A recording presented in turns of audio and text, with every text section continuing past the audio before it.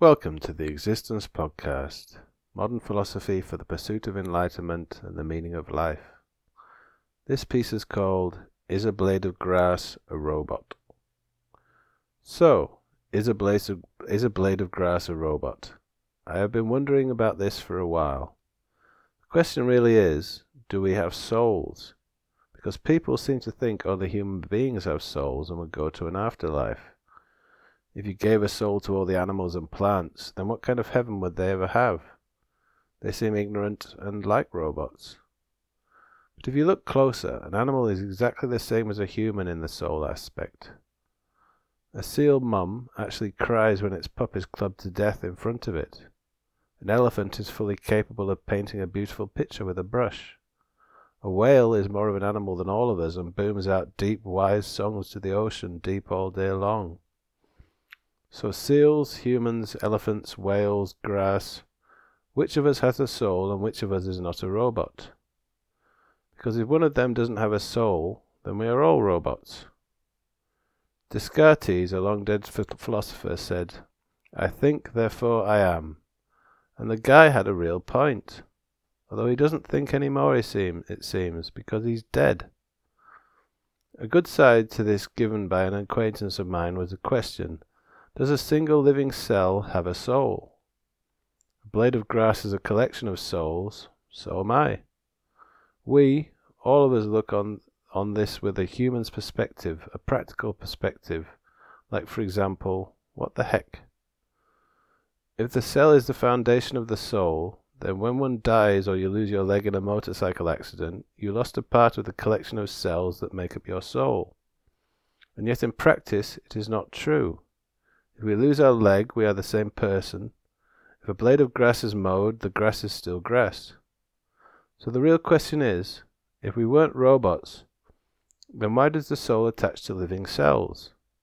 When does it do it in our birth is a good question. Perhaps there is only one big soul for the universe and life and everything, and parts of it attach to living cells and make a human or a blade of grass. It could be applied to robots in the future the same way.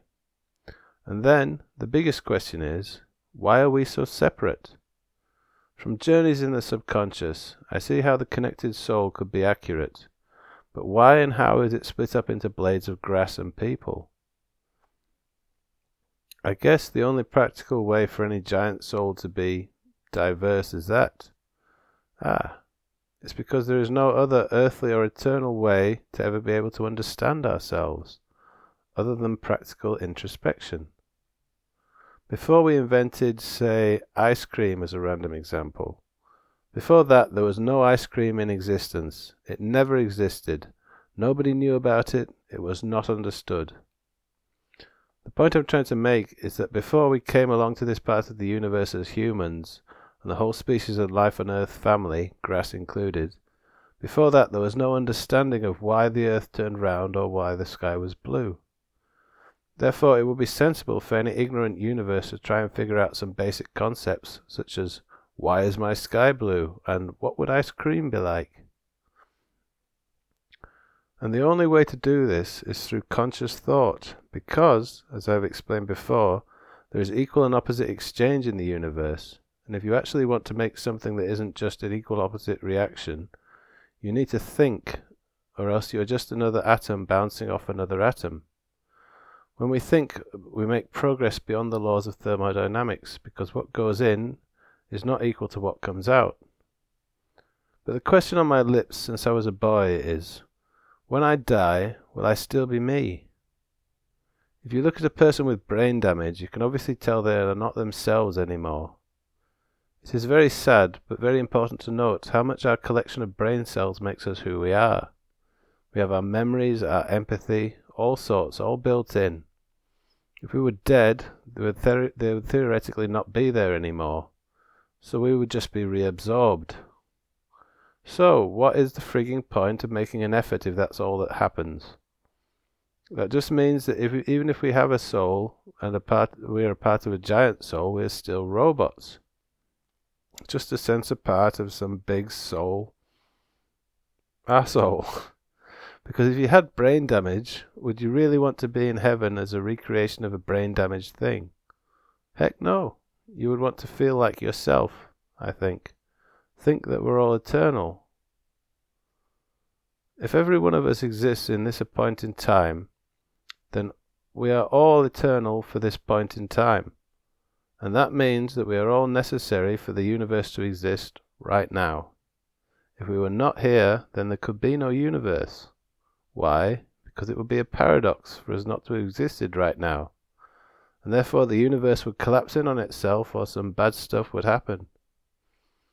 I just don't want to lose myself of me when I die, that's all I want.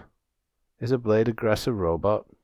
No, it's a blade of grass, and it is alive, the same as bacteria and me. We are all part of an eternal process of finding truth and existing, I think. We are all a huge introspection of a universe, a soul split up to find itself. And I think and I feel that I will pretty much stay me for eternity, different bodies, memories and all. But that is just my opinion and probably not accurate. But I will continue to use the word I to describe myself. We exist, people, and we're eternal. Get used to that. That bit at least is true. Dead or alive, we are eternal right now. Eric William Dawson, 26th of June, 2012.